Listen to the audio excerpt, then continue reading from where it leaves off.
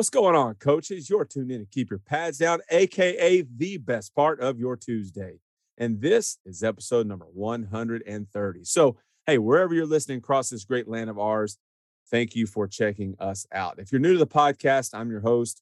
My name is Ty Taylor. I'm a high school football coach in Texarkana, Texas. And this is our third season of Keep Your Pads Down, a podcast that's traditionally devoted to the defensive line. So, whether you're a defensive line coach or just stumbled on us by accident when looking for another true crime podcast, well, hey, either way, we're excited to have you along for the ride today because I'm really pumped about today's show because we get to sit down with University of Oregon assistant strength coach for football, Coach Shad Williams. And we'll get to Coach Williams here in a few moments. But first, I got to tell you about our two sponsors for this season of KYPD, with the first being our friends at Go Edit Graphics. Go Edit Graphics allows any coach to create custom graphics from their library of templates in a matter of minutes by changing the colors, text, and images to make it your own. They offer categories like game day, scoring, player profiles, and communication, just to name a few. The platform is easy, it's affordable, and no design skills are needed. Go Edit Graphics is a great way to showcase all your sports and athletes, and subscriptions are for 12 months and include unlimited graphics. Also, if you check out our Twitter feed today and see the graphic that we posted with this episode link for Coach Williams, that entire graphic was created by me in just a few minutes with Go Edit. It was really simple. I picked my template and then the pictures that I wanted to use. I changed the colors and the text I wanted the graphic to say and look like. And in just a few minutes, bam, I'm done. So the process is super easy and it's user-friendly. And like always, mention Keep Your Pads Down when you're ordering and receive $25 off your Showcase yearly package. Highlight your athletes with custom-made graphics in less than 2 minutes with Go Edit Graphics. Next up, coaches, you are no doubt doing things this spring to better yourself as a coach. Maybe you're reading some books, going and visiting other coaching staffs, maybe attending some clinics, or you might even be listening to a podcast like this one. Well, those are all great, but you should also do what I do and head over to Our Coaching Network, create an account, and have access to quality live clinics going off just about every week, all of which are added to a library that can be accessed at any time. There are actually no new clinics scheduled for this week, but starting Monday, April 18th, you can hear a clinic on both D-line and O-line play. So get on over there today and create your account. Subscriptions are super affordable. You can even sign up for a free week, and you can cancel at any time. Start connecting with and learning from coaches all across the country today at Our Coaching Network. Okay, now back to the reason why you tuned in today. Like I said, I'm thrilled to be talking with Coach Williams and know you enjoy hearing from him. As I mentioned already, Coach is currently the assistant strength coach for football at the University of Oregon, where he has spent the last 4 seasons helping the Ducks to a Pac-12 championship and a Rose Bowl victory during that time. Prior to his time in Eugene, Coach Williams served in the same capacity at the University of Wisconsin. The Andrews, Texas native started his coaching career at his high school alma mater after an impressive playing career. A running back at Alabama, Coach Williams led the SEC in rushing as a senior in 2003 by racking up 1,367 yards and scoring 14 touchdowns. He ran for 921 yards and 5 scores as a junior for the Crimson Tide, averaging 7.1 yards per carry.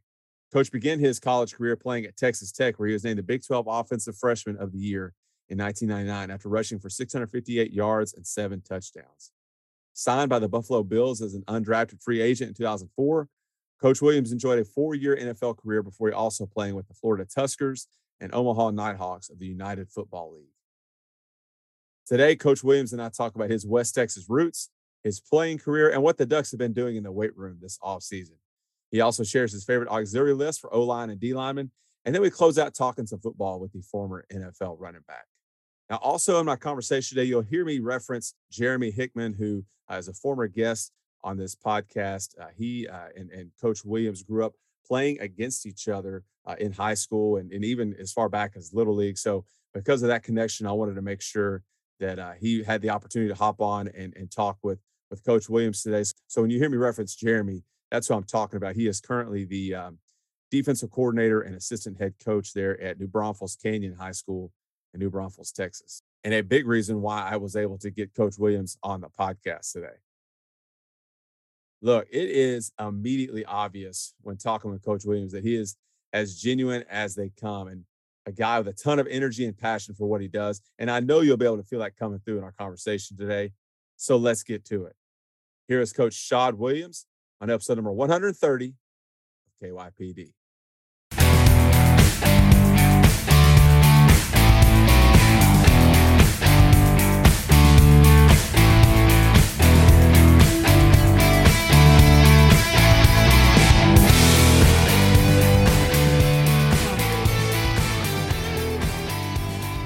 All right, Coach Williams, let me say it's an honor to welcome on the pride of Andrews, Texas on the podcast. Coming to us today all the way from Eugene, Oregon, Coach. So welcome to the podcast. Hey, man, appreciate you having me on, man. I know you probably could have asked a whole lot of different people to be on this podcast with you. So the fact that you asked me, man, is very humbling. So I appreciate it. Well, we have I got my buddy Jeremy Hickman. He's sitting back in the background, kind of listening to this conversation. I'm sure he'll pop in here in a few minutes and have some things to say as we go along today. But I felt like I kind of already knew you because he told us a lot of Shad Williams stories. Him and another guy we coached with who was from Andrews, Brent Neal. I don't know if that name sounds familiar to you. But they would kind of we watching film on Saturdays. You know how it goes, and you've been up there for a few hours, and you know, you get to talking, and so they would tell plenty of Shad Williams stories. So I've kind of followed your career from afar for the last several years, and so we're going to talk about that today and jump into that. But first, there's a lot to unpack as far as your days as a player and just growing up. So let's start there. Talk to us about growing up in Andrews and what that was like. Man, so Andrews is a small West Texas town, probably about 10,000 people. So I was born and raised there, grew up playing sports there. And yeah, man, just, got started playing at an early age. I played, just about everything: basketball, football, baseball. I mean, I just tried to do whatever I can just to, I just love playing sports. And, as time kind of started going along, I started falling more and more in love with football. That's just kind of the path that I ended up taking, once I got out of high school. So who do you, West Texas, especially when you were growing up, was really the hotbed of Texas high school football. Now that's kind of shifted back maybe more to the Metroplex. Right. But when you're coming through, I mean, that's when you got like Roy Williams, Cedric Benson, those guys out there. Yeah. And when people think of old school Texas high school football, they think of West Texas. So was football something that was just a given that you were going to play, or how were you introduced to the game of football? Yeah, I mean, just growing up, I mean, you got the whole Friday Night Lights deal. So I used to stay up when I was little. I used to stay up late at night and watch the reruns of the Permian games on TV. And I just fell in love with it, man. I just always had a vision that, I wanted to play football and I wanted to be a superstar playing football. And it's just like you said, back when me and Jeremy were in high school, man, like you named some of those guys. You had, Roy Williams, Cedric Benson. People forget Eric Winston. I mean, played out there. Rex Richards played at Midland Lee as well. And I mean, you got some other unbelievable athletes that have come out of there. Bradley Marquez came from Odessa.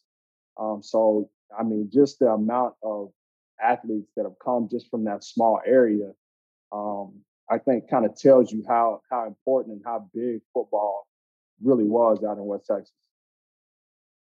I'm going to let Jeremy pop in here in a second and kind of give his perspective on. I know you guys, faced off against each other a few times when you were younger, but when was it when you first realized, hey, I'm pretty good at this football stuff?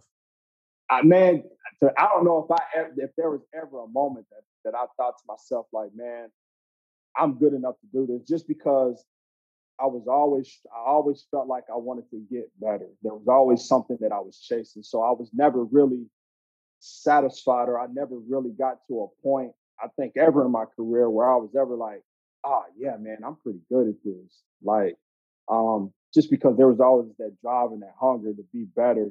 And there was something that I was always constantly chasing. And, as I started going up levels, like from high school to college, and then from college to the pros, like I wasn't the biggest, I wasn't the fastest. So there was definitely always something that I was chasing in that regard as well, because I mean, I was like the smallest guy out there. So I always had that hunger, I always had that drive, and I was always chasing something. And I never, ever I never felt like I've arrived as a football player. Just because I just felt like there was always so much more that I could work on, and there was so much more football for me to learn and grow as a football player. And so I was just never satisfied. I never felt like, oh man, I'm great at playing football. I got you. Well, so since you're too humble to brag on yourself, this is where I'll let Jeremy come in and maybe share some of his stories that he has on you. So before he starts in on his stories, like me and Jeremy we started battling like when we were like 7, 8, 9, 10 years old. And we battled all the way through high school and football and baseball. And I mean, it was just a constant battle every time we played those guys. I mean, it was intense. And Hickman was a fierce competitor, man. Like, and we talked trash to each other. We probably really didn't like each other a whole lot in high school. Respected the heck out of each other, but just fierce competitors, man. We had some great battles, some great competitions. I mean, some of my most fond sports memories in high school were playing against Fort Stockton, just because the games were always so intense, so competitive. And yeah, so before he starts on his rant, I'm gonna tell you that Hick was a pretty good athlete as well, and a very good competitor. And you know, he brought out the best in me, man. I mean, like, you know, we probably brought out the best of each other just because we knew every time we played against each other, we knew what it was going to be. You know, it was going to be a battle. We knew it was going to be competitive. So yeah, so one of those guys that you don't like playing against, but you respect the heck out of. So that's how I felt about Hickman. For sure. All right, Jeremy. Here's your chance to let these guys know a little bit about who they're talking to, since he's not going to toot his own horn. What do you remember about playing against Shad back in the day? First off, just to even be mentioned in the same sentence as Shad is not even fair to him. That's not even close to the amount of competitor that Shad was. But it was somebody that we kind of had heard of early in our careers, just like playing around the West Texas area. But he came to a little league game, little tournament we had over there, and hit like 6 home runs in a game. And it was just an unbelievable feat of strength. I was just like, my gosh, this guy's unbelievable. He had another teammate, August Lewis, who hit a bunch of home runs that time too. And they had an unbelievable class of kids the 1990 year, the 1999 class. It was unbelievable.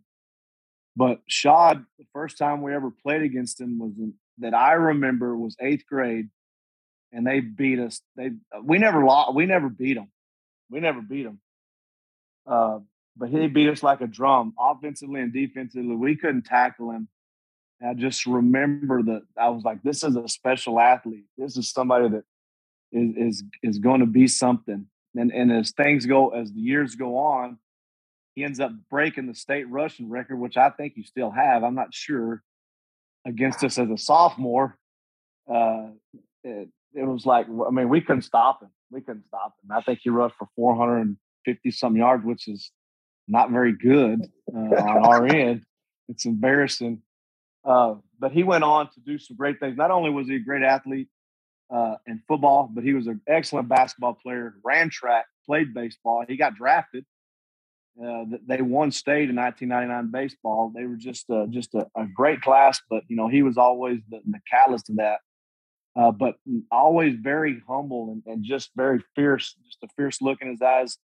I mean, I remember in Fort Stockton, our baseball field had a huge center field, and we were winning 2-1 going into the last inning, and Shad, top of the 7th, it's a 2 or 3 run homer. I can't remember. It was a 2-run homer, and we lose 3-2. It's like if we lose 3-2, he hits a bomb over center field. We just never could beat him. Just never could beat them. But it was just an amazing feat to see Shad, and then to watch him go on to Texas Tech, then go on to Alabama, win Big 12 Freshman of the Year, and do all that stuff that he did. And I've even watched him when he came back and played for the Drillers, I think, and did all of that going through his coaching career, and has kind of gone through that. But, you know, the stuff that he has displayed has been with honor, character, and integrity, and does things the right way. You won't find a more fierce competitor. And and when you suit up against Shad, you better be ready, because you're fixing to go against a dude. You're fixing to go against a dude. And it was just I've never seen anything like it. It's just like I told Ty, I've never seen an athlete like that in my life. Never seen an athlete like that in my life. Still haven't to this day. Well, and Shad, you may want to consider hiring Jeremy as like your personal hype guy. You know, no doubt. You know, no the when I guys walk into the restaurant, he's got to go in before me and get That's it hyped right. up. That's right. Yeah, that might be something y'all may need to talk to when we get done with this. No. But let's go back to when you were playing in high school. What was your recruiting process like at that time? Because things were a lot different. This is 1999, 2000, somewhere around there, right? Yeah. So this was, you know, the recruiting landscape was a lot different than it is now. So what was that like, and what ultimately led you to decide on Texas Tech? Oh, man, it was crazy. And I really didn't know what to expect. Kind of going into that whole thing, we went to a couple of camps, like my sophomore, junior year. We always went to the Tech camp. I think one year we went to the OU camp. So I wasn't really sure what to expect. But like my junior year, you know, things kind of started picking up. And my high school coach, Coach Levy, you know, kind of pulls me in the office and he's like, hey, look, you're going to have the opportunity to play at the next level if you choose to. And, you know, kind of set me down and kind of told me how it was going to go. Now, back then it was different. Like you didn't have the huddle. You didn't have everything on social media. So coaches really had to come out and find you. So coaches were coming to the school. So in the beginning, a lot of the coaches would come to the school because they wanted to see what they were seeing on film. They wanted to see what I looked like in person. I can't tell you how many college coaches came and I would get called out of class to go walk somewhere just so a college coach could see me walk by just because he wanted to see how big I was. I'll never forget a coach from Notre Dame came to the high school and I'm sitting in class and they came and told me that, you know, somebody needed me in the office. So I'm walking and I see him standing behind this pillar. He's not really trying to hide, but he doesn't really want me to see him. So he's standing behind the pillar. So I go in the office, I kind of hand him my slip, and they had no idea what story to make up. So they pulled out some keys out of a drawer and they were like, hey, somebody told me that you lost your keys to your truck. Are these your keys? And I was like, nah, my keys are in my backpack. And they were like, oh, okay, you can go back to class. Well, come to find out, that guy he was trying to size me up. Like, he had seen the film. He wanted to really see how big I was. And I can't tell you how many college coaches came to school and, you know, just wanted to see like what this guy was doing on tape, you know, like how big was he actually. So it was crazy. I mean, like Michigan, Texas, Miami, like, I mean, it was just crazy. Like, you know, all the Power 5 schools, Nebraska was rocking back at that time. So, yeah, man, they were just, you know, they were coming to school just about every day. There was a college recruiter there.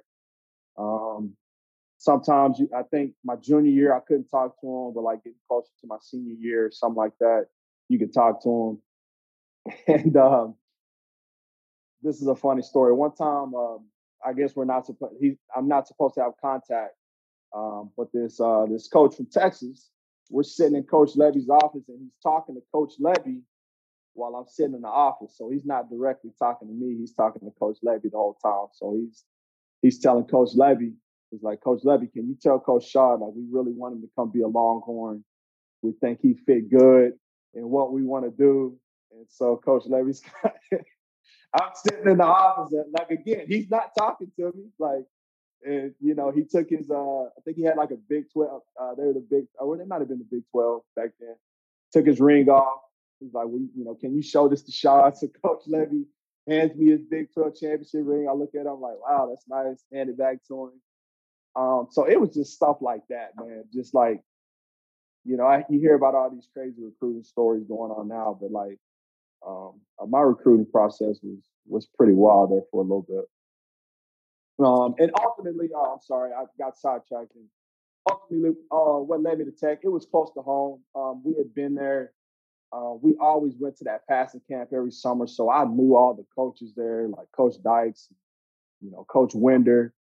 So I knew all those coaches there. I had a great relationship with them, and like I said, it was close to home.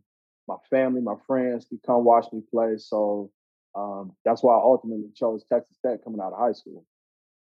Well, I might have my years mixed up here, but I know you came in under Dykes. So was it the coaching transition that led you or made you want to make the move to Bama? Just Yeah, the switch in yeah, offenses? yeah. So I had Spike Dykes my freshman year. Then he retired. Then Coach Leach came in. I played a year under Leach, and just kind of seen the writing on the wall. Like I wasn't really going to play much. So I transferred, and how I got to Alabama is when I came out of high school. Dennis Franchione was at TCU, and he recruited me to go to TCU. Obviously, I didn't go. Well, he had just got the job, I guess, like the December or whatever at Alabama before I was about to transfer. And so that's, that he got back in on the recruiting process and took a visit out to Alabama, and the rest is history. Yeah, so you obviously have a very successful collegiate career, and I'm sure Jeremy's got your stats memorized. We could get him back on here and have him read those off if we wanted to, but we'll skip that. We'll skip that. Let's skip that. Let's Yeah, skip yeah, that. we'll Let's skip skip that that. part. I know that makes you uncomfortable. So now, as you're playing college football, everybody, you know, especially kids when they're young, they just automatically assume like, hey, I'm going to go and the next step, NFL. And for you, that actually did happen. You signed a free agent deal coming out of college. So what was that process like and that step like? And just talk to us about that a little bit. Yeah, another crazy process as well, man. So obviously I didn't get drafted. So after college, I go to the combine, and I'm there with Roy Wood. I'm there with all these like amazing athletes at the combine, and it's just crazy, man. It's just like a meat market. They're pulling on you, they're tugging on you.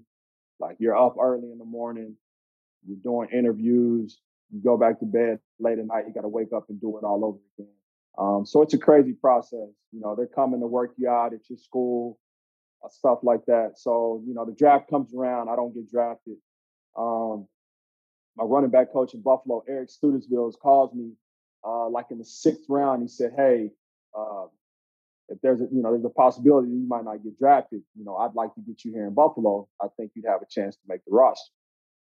So a couple other teams called, but I ultimately landed, on Buffalo because I'd already talked to Coach Studesville at the combine as well. We had sat down and had a good conversation at the combine. So go to Buffalo, man. I'm like seventh on the depth chart. I mean, like, and they got Willis McGahee there. Travis Henry had just come off the Pro Bowl. They got like two or three other running backs. And the odds were really stacked against me, man. I mean, like I said, I was like seventh on the depth chart, but man, I just put my head down, man, and I just worked. And, like every rep I got, like I treated it like it was literally like the last rep that I was ever going to take, and just learned the playbook, and ultimately ended up making the roster. Man, I stuck around for 4 years, and just never stopped working. Again, going back to us talking about like feeling like you arrived. Like I never felt like I arrived because I mean I was an undrafted free agent, man. So like literally every day was like game day for me because when you're an undrafted free agent, man, like they can cut you whenever, and they're looking to cut you. They're every day they're looking to find somebody to replace you, and that's what I try to tell cats. Now going at the thinking that it's sweet in the NFL. Like, nah, man, it's cutthroat. Like they draft you, but they're looking to replace you. They're looking to replace you. So I had that in my head, and I had that chip on my shoulder literally every day. But I was there, man. So I think that's how I made it. What was your what's your best like your your welcome to the NFL moment? You know, like maybe it's going against Ooh, some of those no, guys on I the got you. defense, or I got you. I got you. So make the squad. Find out I make the 53-man roster and all that stuff. So we go out to practice, and I'm like the scout team running back. I'm like the third running back, so I got to run scout team. And man, we run. We're running the other team's offense, so we run a run play. It's like inside zone, and Takeo spikes. Nobody touches him. Nobody even puts a finger on him, and he comes straight downhill, running full speed, and he caught me right here, like split my chin strap. And I was like, man, I want to go home. Like this might not be for me. But that was my welcome to the NFL moment right there. Like this is the real deal. did he help you up at least, or did he just kind of Oh walk off on you? no. There was none of that. None of that. There's no helping rookies up. There was none of that. So you play 4 years in the NFL, and obviously have a really solid career there. Was coaching something you knew you wanted to get into when you got done playing, and how did that come about? Actually, man, I said that I never wanted to get into coaching because I would always think back to some of the knuckleheads that I played with that just made it tough for my coaches. But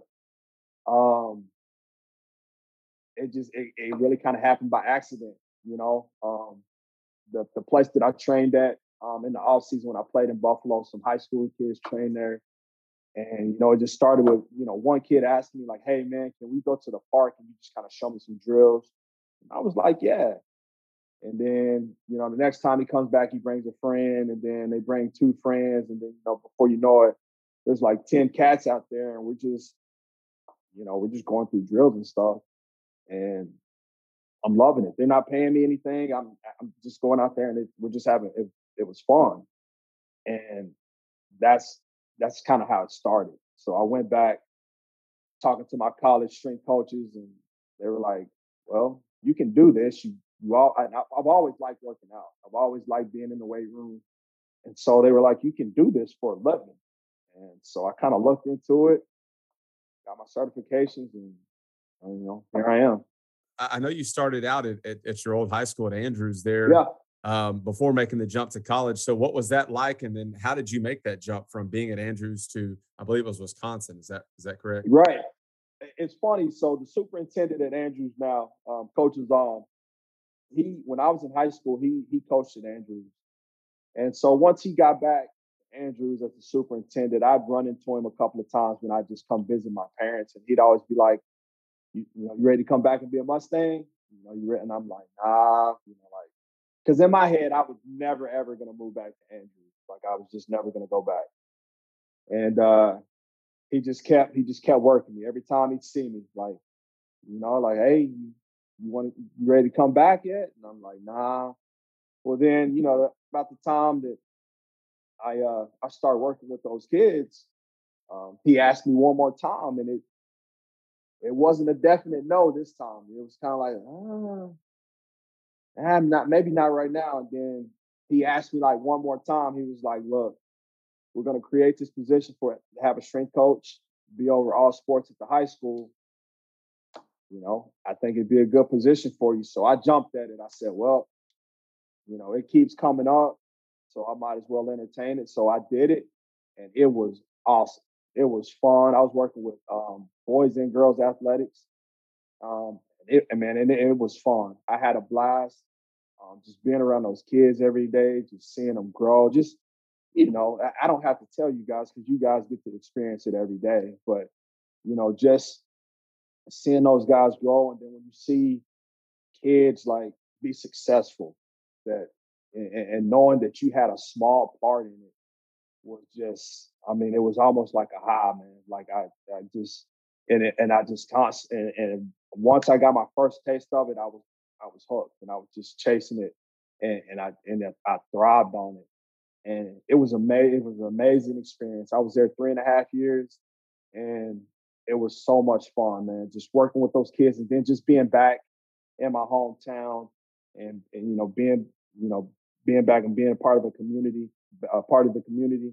And then, some of the guys that I played with were on the coaching staff, so it was just awesome to be on a coaching staff with guys that I played with that, now we're giving back and we're pouring back into those kids. And, it was an amazing experience. So you're there, and then you make the move.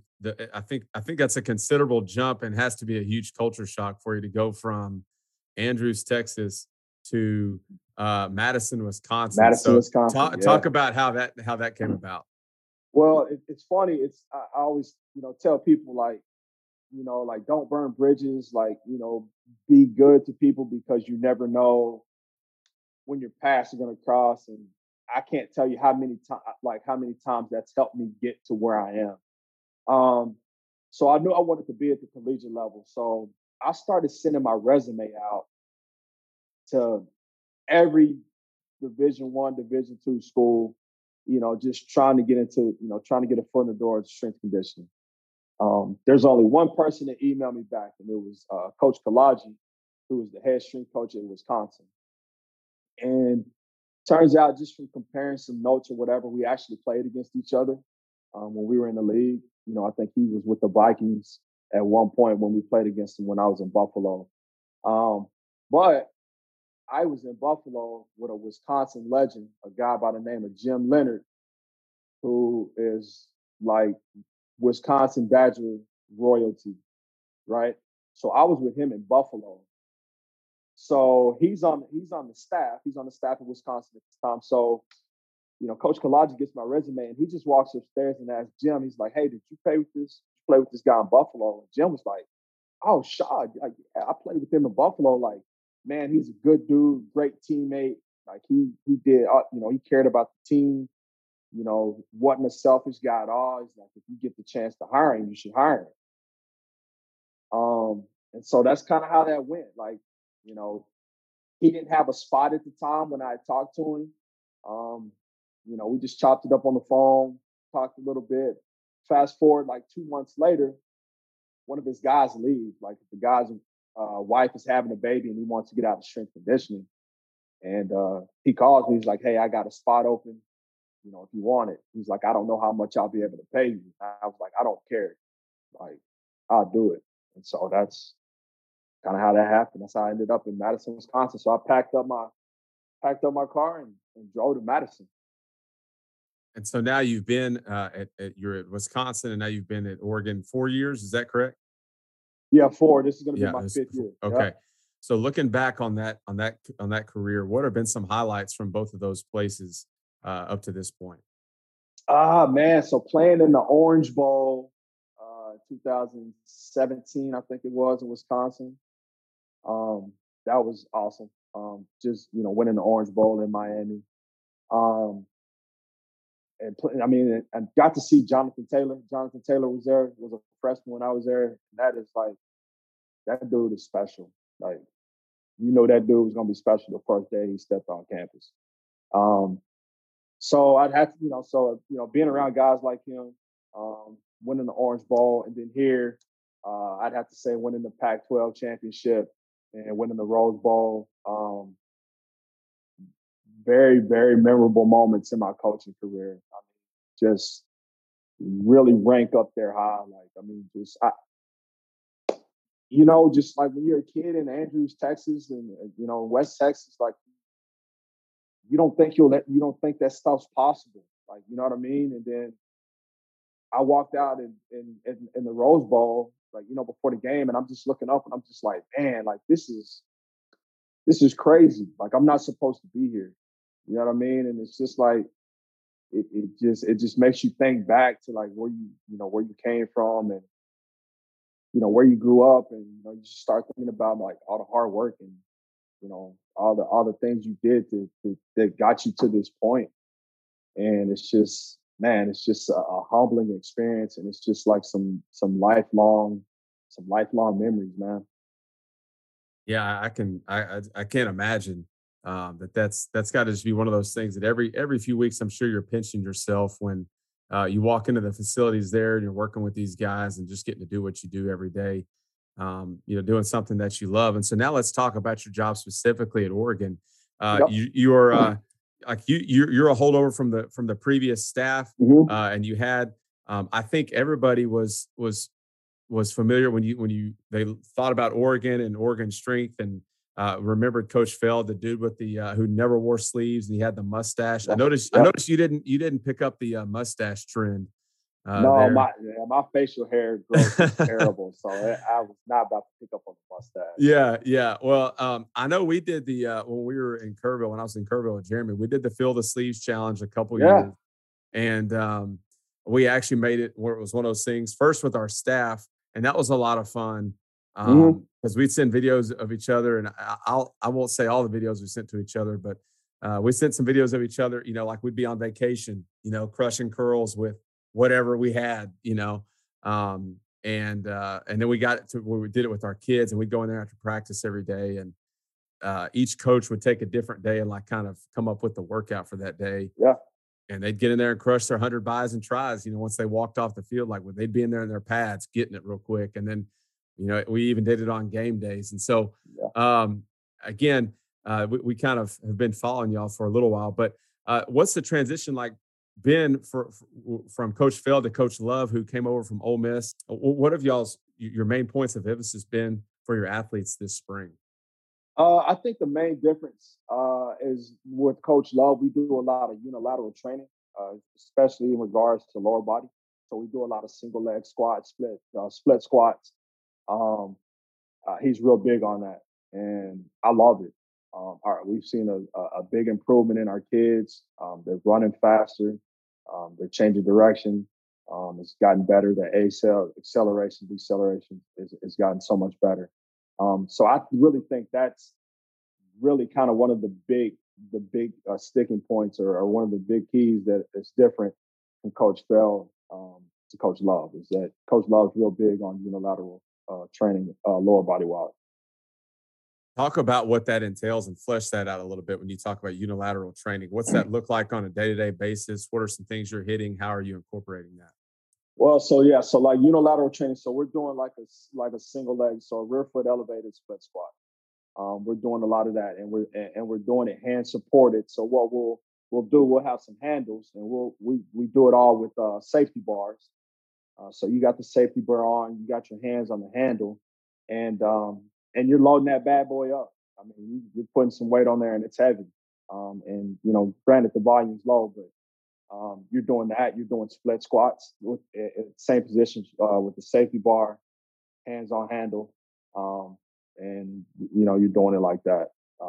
Lunges, we do some lunges. So yeah, I mean that's basically how it goes. When you look at your off season, you meet I'm sure as you meet as a staff, and you're kind of planning out. Hey, we got spring ball at this date. We got spring break at this date, and then we got exams here, and the kids are gonna be gone. Like, how do you structure your off season to address all of those things, and what's your off season? How's it broken down into segments, and how are you structuring it? So before we got into spring ball, I think, and we're different because we're on what's called quarters, and I'll probably start talking a different language to you guys. We're on quarters, and normally high schools, university are on semesters, and we're on quarters. So basically, all I can relate it to is our guys are in school longer than everybody else, and their semesters, or what you want to call it, are shorter. It's not, I don't know, I think it's 6 weeks or whatever. I don't know. I can't really explain it, but we're on quarters. So I think we had like maybe 8 weeks before spring ball. So like the first 4 weeks. So the first 2 weeks is really, you get them back, because the thing about in college is like you guys are, if you go to a bowl game, it's at the end of December, beginning of January. And so you get them back that second week in January. There's not really you're doing a whole lot. It's not like you're right back into the weight. You got to let them recover. So like that first 2 weeks, you're just really working on like general prep stuff, working on their work capacity, just doing like basic movements, just stuff kind of get them prepped for the work that's coming down the road. And we did that for like a week, and then that second week we just kind of slowly started, picking it up. And we were going 4 days a week. We were out on the field for 4 days, and we were lifting 4 days. So obviously, so the volume's growing, because at this point now you're starting to get them. Now you got to start preparing them for spring ball. So now you're incorporating things that are going to prepare them for spring football. So now you're running on the field more. You start doing a lot of change of direction stuff.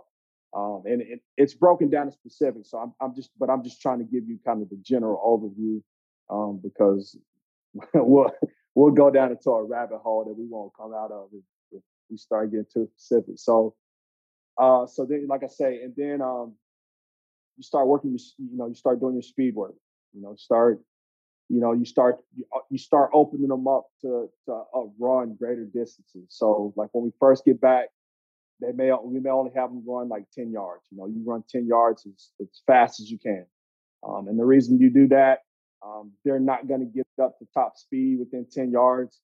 And usually when you're at top speed, that's when you start, that's when you're exposed to hamstring pulls, hip flexors, and things like that. So you want to gradually progress the distance that you're running, so you're, to prevent that, because you're trying to build up that tolerance, and you're trying to, stress all those tendons and those ligaments and your hamstrings and all that stuff. You're trying to prep it for when you do get to the 20, 30-yard runs, they can open up and run, and you don't got to worry about them blowing a hamstring. One thing you really worry about in the off season is a kid popping a hamstring, is a kid, tearing an ACL, heaven forbid, something like that, those soft tissue injuries. So yes, you talked about preparing those guys' bodies for the load that they're about to have. What are some things specifically that you do to prepare them, that those injury prevention movements or exercises, to help with things like hamstrings and knees and things like that, Achilles? Yeah, Nordics. So the Nordic hamstrings, I don't know if y'all are familiar with those. I can send you a video of those.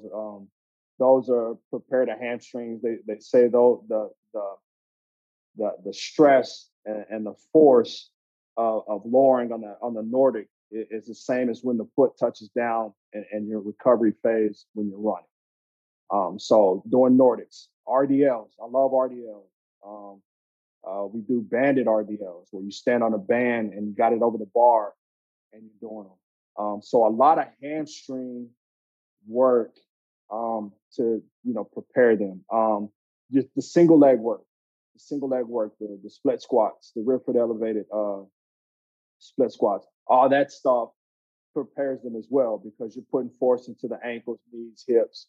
So you're preparing, your body for the running when you're doing that as well. So that's what we do to get those guys prepared to go out there and run. When you do have a kid that's injured, how do you handle him in the weight room? And, sometimes, especially with high school, we're understaffed, and you get a kid and you don't really know, like for us, our trainer is down there at some point, but then she also has classes. And so it's just sometimes things can slip through the cracks. How do y'all handle guys who are injured, and as far as in the weight room? Well, see, we're lucky. So like one of our guys on staff is specifically dedicated to return to play guys. So he has the injured guys, and he coordinates with the athletic training staff. And so when they come in here to live, if they cannot do what we're doing in a normal workout without like a slight modification, then they'll go with him. Now, if they can still do the workout, but we got to make a slight modification, then they'll work out with everybody else. But the injured guys, we have a guy on staff that's specifically designated to work with the return to play guys.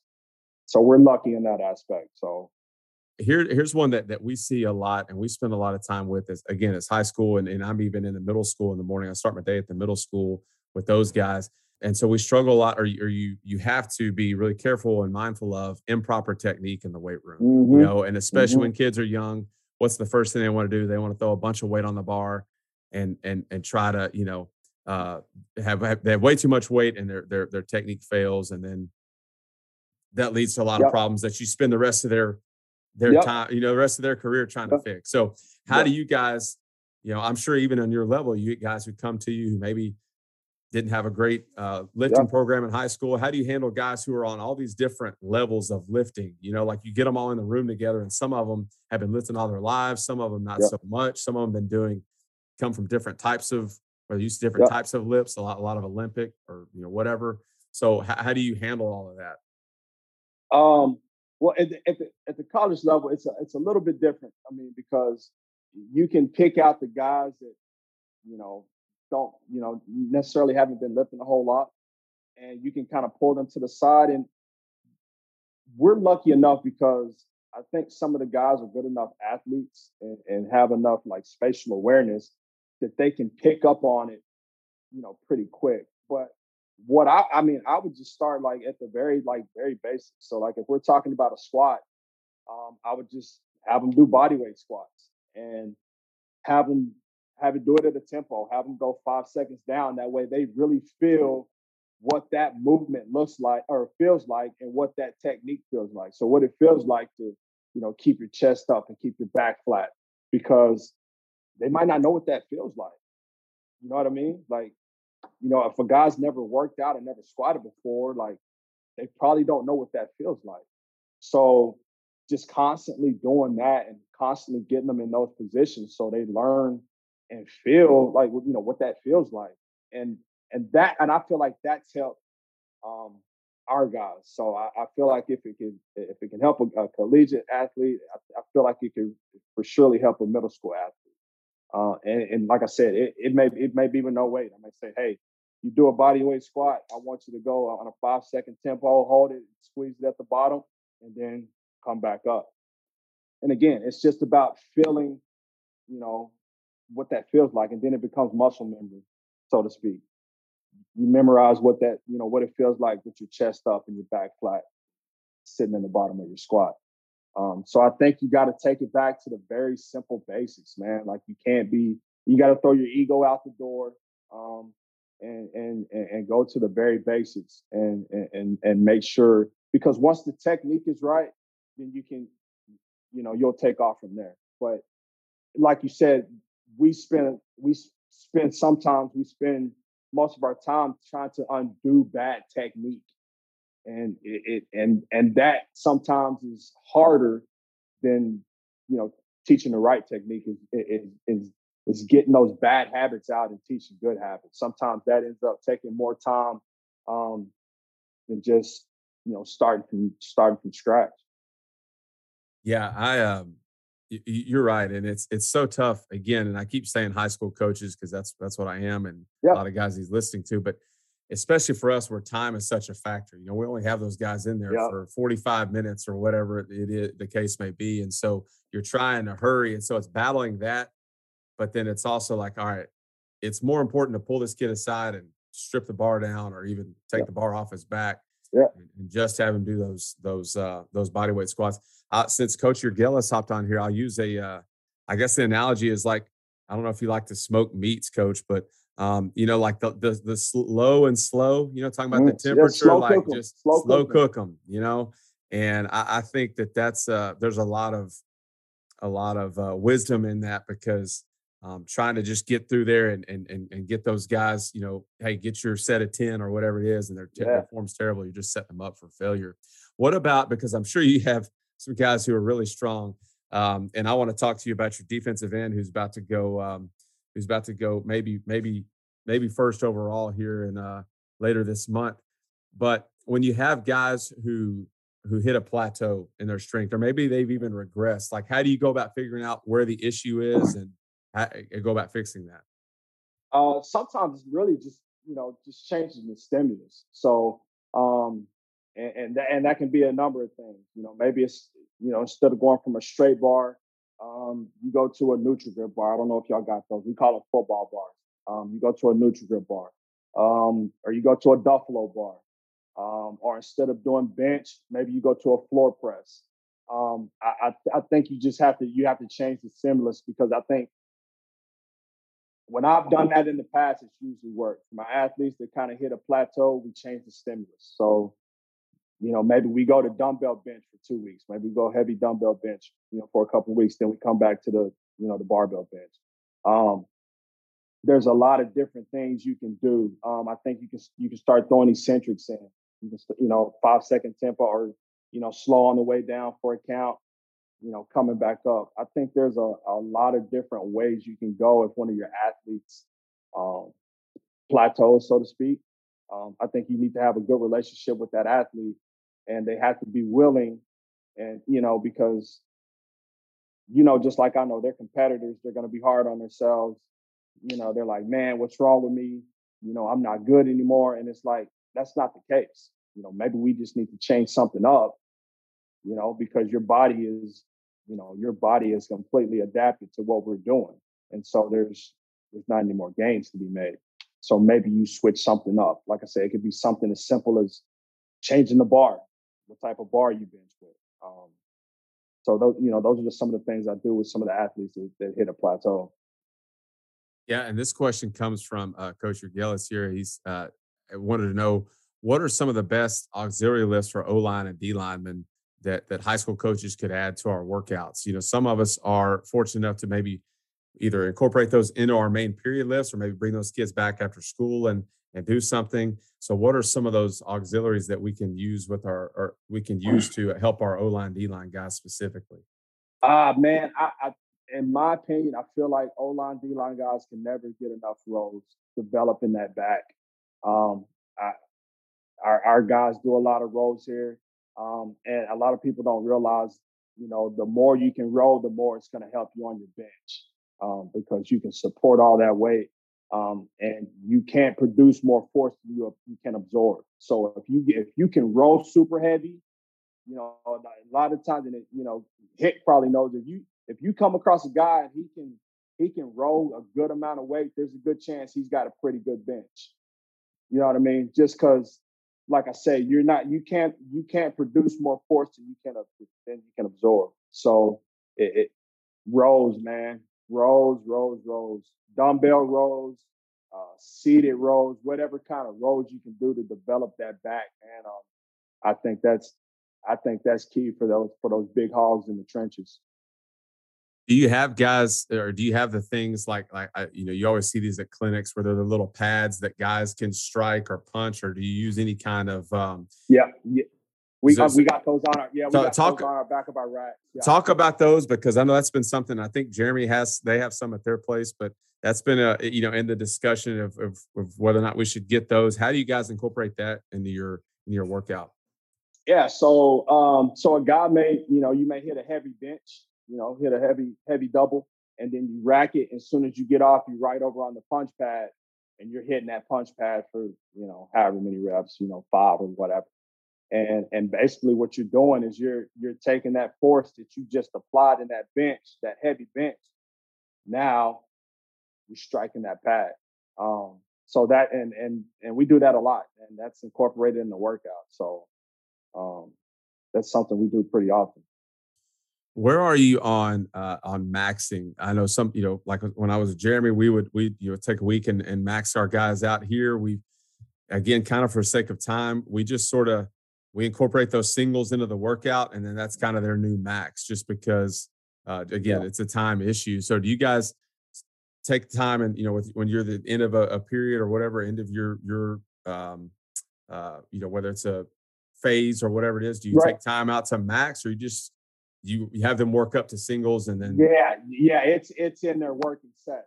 So and we did that before with Coach Phil, where we would take a week and we it's squat day, it's max day on squat, or it's max day on bench, or it's max day on power clean. With Coach Love, it's just in your working set. So your last 2 sets, you might be letting it rip. Another thing that we're fortunate that we get to use here, we have these tracking devices on the bars called velocity-based training. And so we can see how fast the bar is moving. So,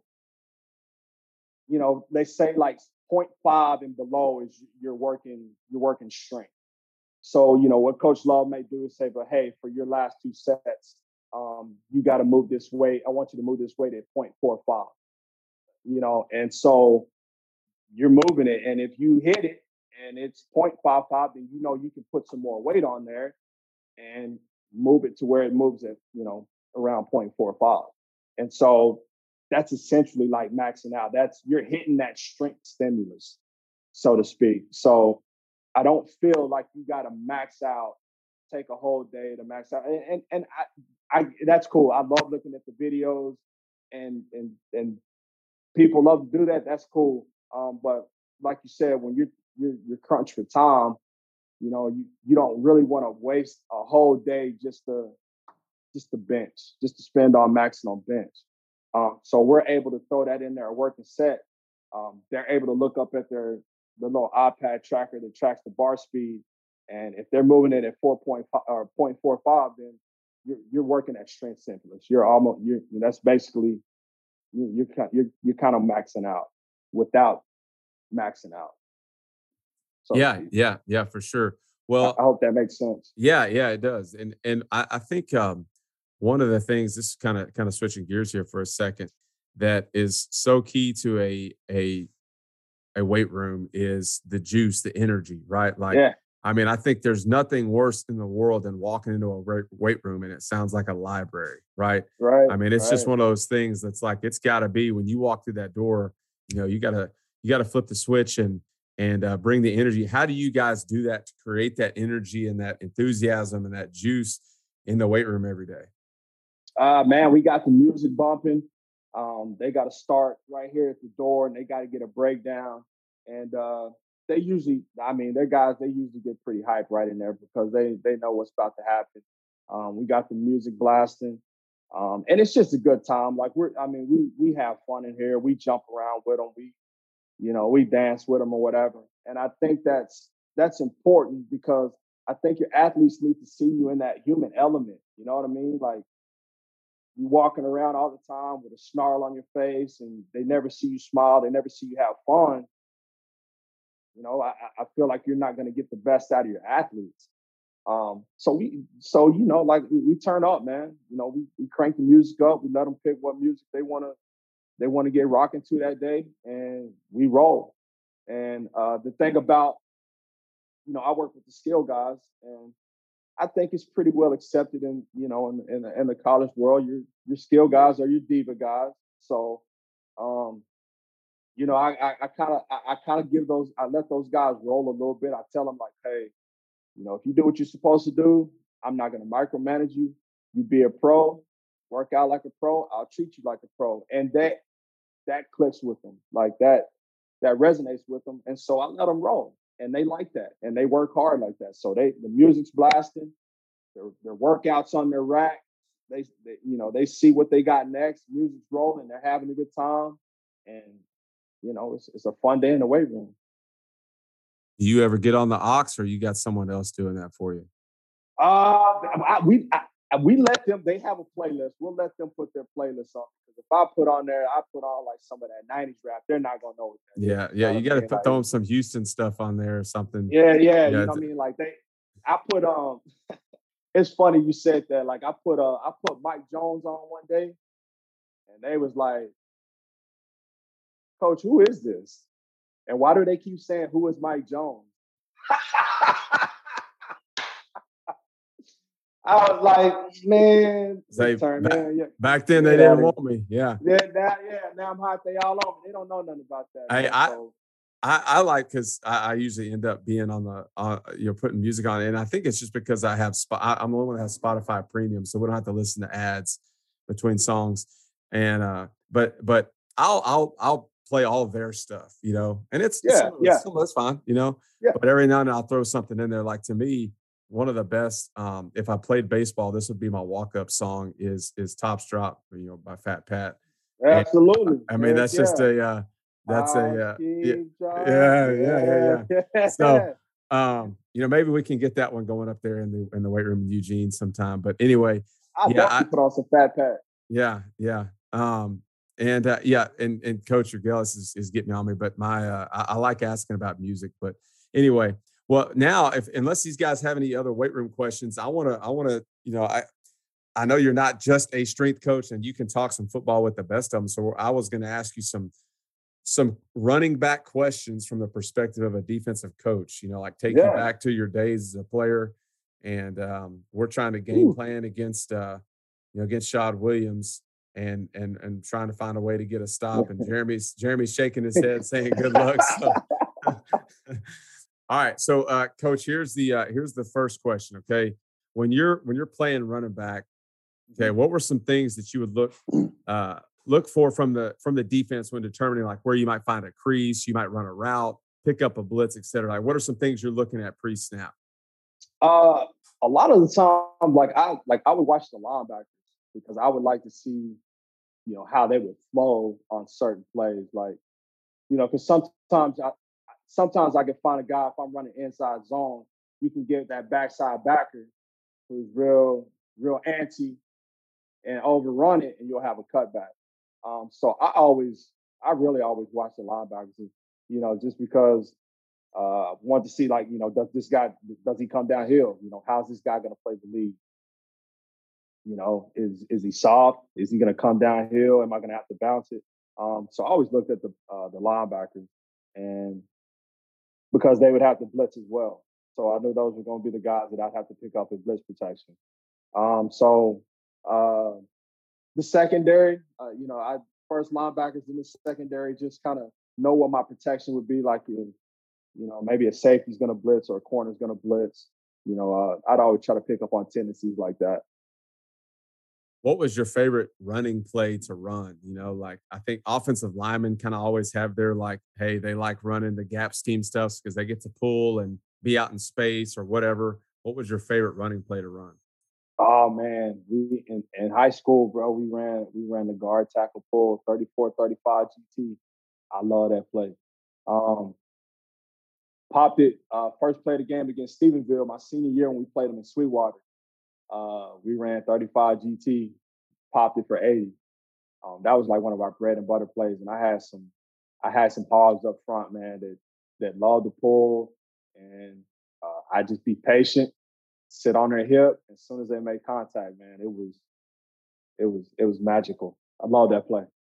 Yeah, that's from a defensive coach's perspective, that's always a tough play because you know un- uh, inevitably you're going to have a young kid who's unblocked and he runs upfield and he thinks he's Yep, making the yep. play and so His ear hold. he gets ear hold and then Jeremy's eating Jeremy's over there eating his script, his call sheet over there and yelling at me, the defensive line coach, for while we're while we're running upfield. Well, so you mentioned pass protection, like checking out, who am I going to have to pick up in pass protection. You always hear about, especially when guys are going from college to the pros, like that's a huge thing that guys have to be able to pass protect. And obviously, if you were to hang around for 4 years, you had to be pretty good at that. So, what was that like? You're talking about running the ball against Takeo Spikes. Now you got to go block that dude when he's blitzing. I just can't imagine, like, every day you're like, dude, you got to go pick up the linebacker on this pass pro. Yeah, man. I don't know. To be honest with you, my running back coach, Eric Studesville, I had in Buffalo. He's in Miami now. He's coached in the NFL for a long, long time. It's got to be over 20 years now. Uh, I'm not gonna say that I was good at blitz protection. The thing about it is that I was kind of willing to do it. Um, so, and he gave me every tool. He was like, "Man, I just need you to hang on." And so I didn't really have enough technique, man, or have a whole lot of technique. I was just, man, I just try to bow up and just hang on and just get the quarterback just needs that long, to throw the ball. And uh, God, it was tough, man. A lot of headaches. I mean, because I played at like 190. And so you got a guy that's like 250, 260 coming, running full speed. The laws of physics tell you that's not going to be good, right? So I would just try to bow up. I would try to pick him up earlier in the line like, and try to get in between my offensive lineman and try to use my offensive lineman as like almost another blocker, like maybe try to make them go one way or another, and maybe I can just like shove them into one of those big linemen. I think that was, kind of one of the things that was real key is like trying to pick them up as close to the line of scrimmage as you can. Because, I mean, if those guys get a running start, get a full steam ahead, man, like it's going to be a long day. Like I said, my running back coach did, gave me so little tricks and tools and things like that just to help me out, man, just to help me survive because, man, it was a tough task. I mean, like you say, you think about trying to block Takeo Spikes coming downhill, like that's not something that you want to do every day. No, no, that doesn't sound like a good time at all. Well, speaking of defensive players, who was the best defensive player besides Jeremy, of course, that you remember playing against? Oh man, I played against some good ones, man. Played against Roy Williams when he was at OU. He was good. Troy Polamalu. He was good. He was real good. Obviously played against Ray Lewis. Ray Lewis is Ray Lewis. Richard Seymour played for the Patriots. He was just big and could move, man. He was like 6'8", 305, like coming off the edge. Like, what? Like, and man, he just wreaked havoc. So James Harrison for the Steelers. I think we kind of all know what that dude has done.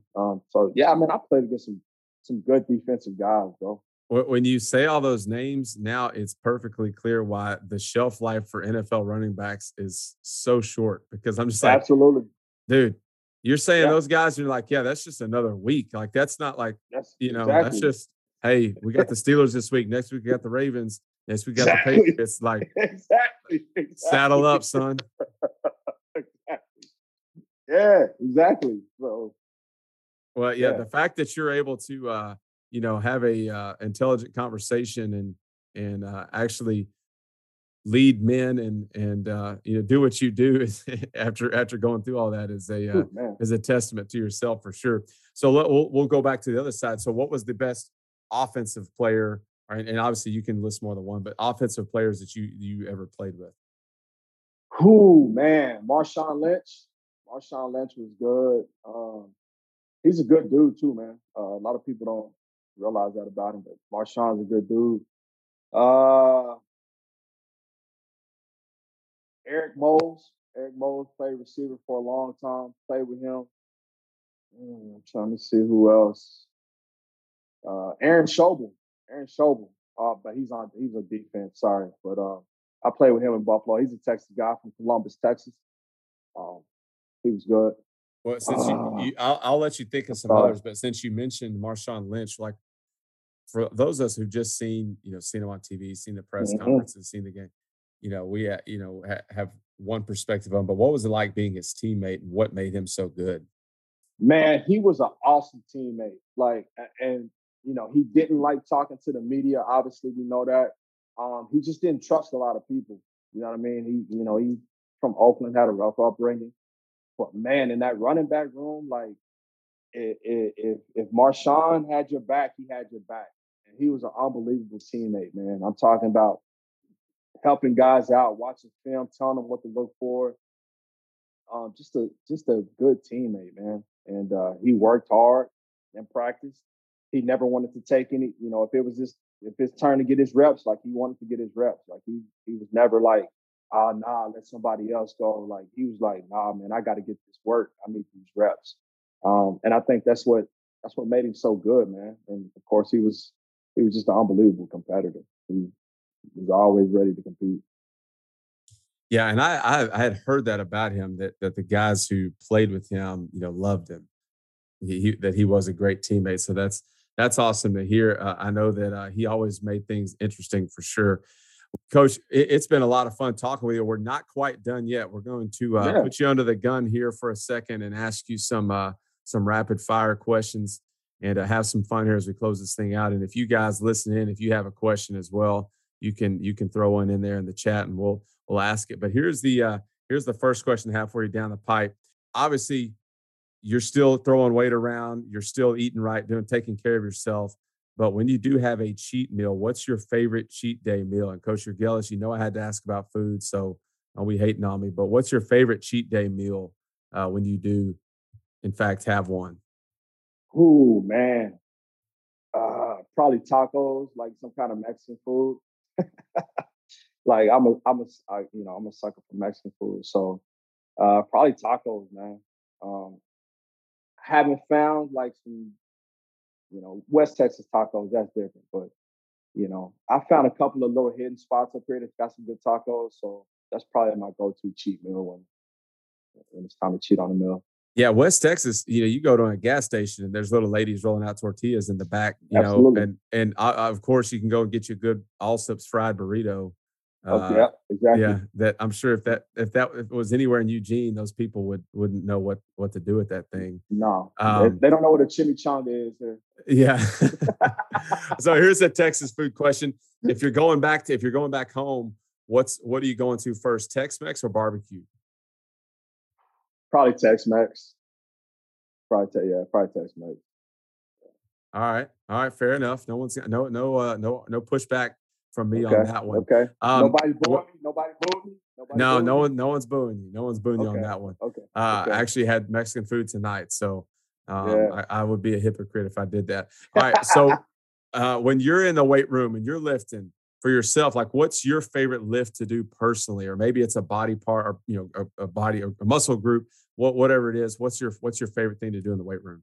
My favorite to do it's been cleans, hang clean, power cleans, just because I feel like it's an athletic movement. You get a lot of bang for your buck out of that movement. So, and of course, I like to try to tell myself that I'm still athletic. So, why not try to do athletic lifts? Yeah, I like it. Well, Jeremy probably wouldn't say this, but I saw in his maybe it was his Facebook or Twitter today. He was throwing up 425 on squats this morning. So, oh yeah, your boy's still he's still moving the iron around a little bit over there. I love it. And yeah, we spent a lot of time in the weight room when I was in Kerrville lifting in the mornings. But anyway, those are some good times. So here's your next question for you: weight room pet peeves, like whether it's with kids or things that guys do, probably coming in. You don't get this, but kids coming in with Crocs or, the Hey Dude shoes. I don't know if they wear those in Oregon, but I would say improper footwear is a pet peeve of mine. What's your weight room pet peeves? People that don't put their stuff, rack their weights. That irks me, bro. I like put your stuff back up. If you got it out and put it on the bar, take it back off the bar and put it back up. It's not that hard. That is like my biggest pet peeve is people who don't put their stuff up after they get done working out. You mean there's not you don't have like magical weight room fairies that come in and just magically put all the stuff back? I mean, because apparently that's what a lot of kids think, that it's just that's what they think. They think it's just somehow just going to get magically get put back up. Like, man, you better put all that weight back up. Yeah, that's by far my biggest pet peeve. All right. Well, when we talked earlier about playing in the Rose Bowl and some other things that you've been, what's your favorite college environment to visit? When you go on visits on your schedule, and maybe it's a place you played non-conference or it's a bowl game, but what you got? Bro, man. So I played at LSU. I played a night game at LSU. Death Valley, unbelievable. And I played a night game at Tennessee. Unbelievable. I'm talking about LSU. They had a live tiger by our locker room, like a legit live tiger. Yeah. By our locker room. It was a night game. Tennessee, I think it was like 107,000. Just unbelievable atmosphere. Kyle Field, A&M. That's an unbelievable environment. Coaching wise, Ohio State. We played Ohio State last year. That was a That was an awesome environment. And the Rose Bowl environment was unbelievable as well. So yeah, Yeah, those are the places. I had a chance to go to the Rose Bowl 6 or 7 years ago, and that's an unbelievable environment and stadium, and it's to have the trees growing up around it, and Yeah. I Yeah. didn't know when you walk in, when you walk into the stadium, you're about halfway up the stadium, Yeah. Yeah. and Yep. it's kind of down in the ground, so Yep. um, so that was pretty cool. Okay, well, no, so I mentioned Kayvon Thibodeaux kind of in passing earlier. He's going to be drafted later on this month. I'm putting you on the clock here. Put your Todd McShay, Mel Kiper Jr. hat on. Where is he? Where is he landing? What do you think? I mean, to me, he's a top 5 pick for me. I mean, just because you turn on the tape and you've seen what he does. Uh, he's strong. He's powerful. He's quick. He's a student of the game. Like he's so good about playing the game in his head before he even gets on the field. And he's watched film on who he's going against, and he's already got like 3 or 4 moves that he already knows he's going to go to counter whatever this guy's going to do. Like he's that much of a student of the game, and he's explosive. He's fast. He's powerful. He's strong, and he works hard too. Like he comes in the weight room, he's challenging other people to, hey man, put some more weight on the bar. Let's go. Or, hey, come on, let's go pick it up when we're running. Like he's a leader. And you know what y'all know it just like I know it.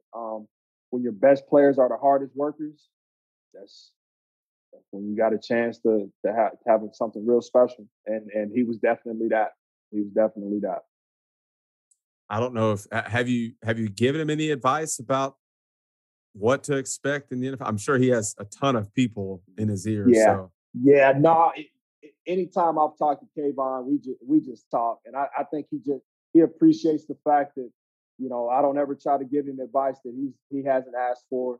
I think he just appreciates the fact that I love Kayvon just for being Kayvon. If Kayvon never played another snap of football, I'm still gonna love Kayvon because he's been good to me.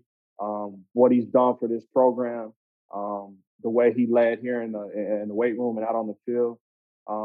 So I think he just appreciates just the conversation, without trying to ask anything about, what's going on with this or what's going on with that. We just talk and, talk about life. And I think he appreciates that. yeah, I think that's important. And that kind of reminds me when for us as high school coaches, when you are fortunate enough to have those kids who are getting highly recruited, and sometimes that people are always there's no shortage of people who are there to you tell them what they think they need to be doing and giving them advice. And I think it's especially as their coaches, they just need someone who they can just talk to, and they don't that's not trying to get their hand in their pocket or have ulterior motives. So I think that's really important, and that's awesome. Well, Coach, I really enjoyed our conversation. I feel like we can keep on rolling and talk into the into late night, but we got things going on. Now you got things going on, and got some kids to get home to and all that. So we'll let you go. And so I just want to tell you, appreciate you so much, and thank you for joining us. I want to wish you and the Ducks the best of luck in 2022. Hey man, like I said before, man, I appreciate you asking me to come on. I mean, like I said, I know you could ask a lot of people. So the fact that you asked me, and Hickman, said enough good things to you for you to want to ask me. I'm truly grateful, man, and very humble, and I'm glad I could be a part of it. Thanks again to Coach Williams for coming on the podcast and bringing it today. If you want to give him a follow on Twitter, you should. You can find him at Coach Shaud 21. That's at Coach SHAUD 21. Give him a follow and let him know you heard him here on KYPD. You should also give us a follow if you're not already doing so. You can find us at KYPD Podcast. And if you have any suggestions for future episodes, then feel free to reach out by sending us a DM, or you can send us an email to kypdpodcast@gmail.com. Our quote of the day goes like this: stay away from negative people. They have a problem for every solution. And with that, we will get on out of here. Be sure to go and give us a 5-star rating and leave us a review if you're liking what you're hearing. And then join us right back here next week for episode number 131, where we get to scratch another state off of our list. We welcome on next week's guest. So until then, have a great week. Whatever you're doing, go and get after it. But before we go, Coach Williams has one more thing for you guys. What you got for him, Coach? This is Shaw Williams signing off. Keep your pads down.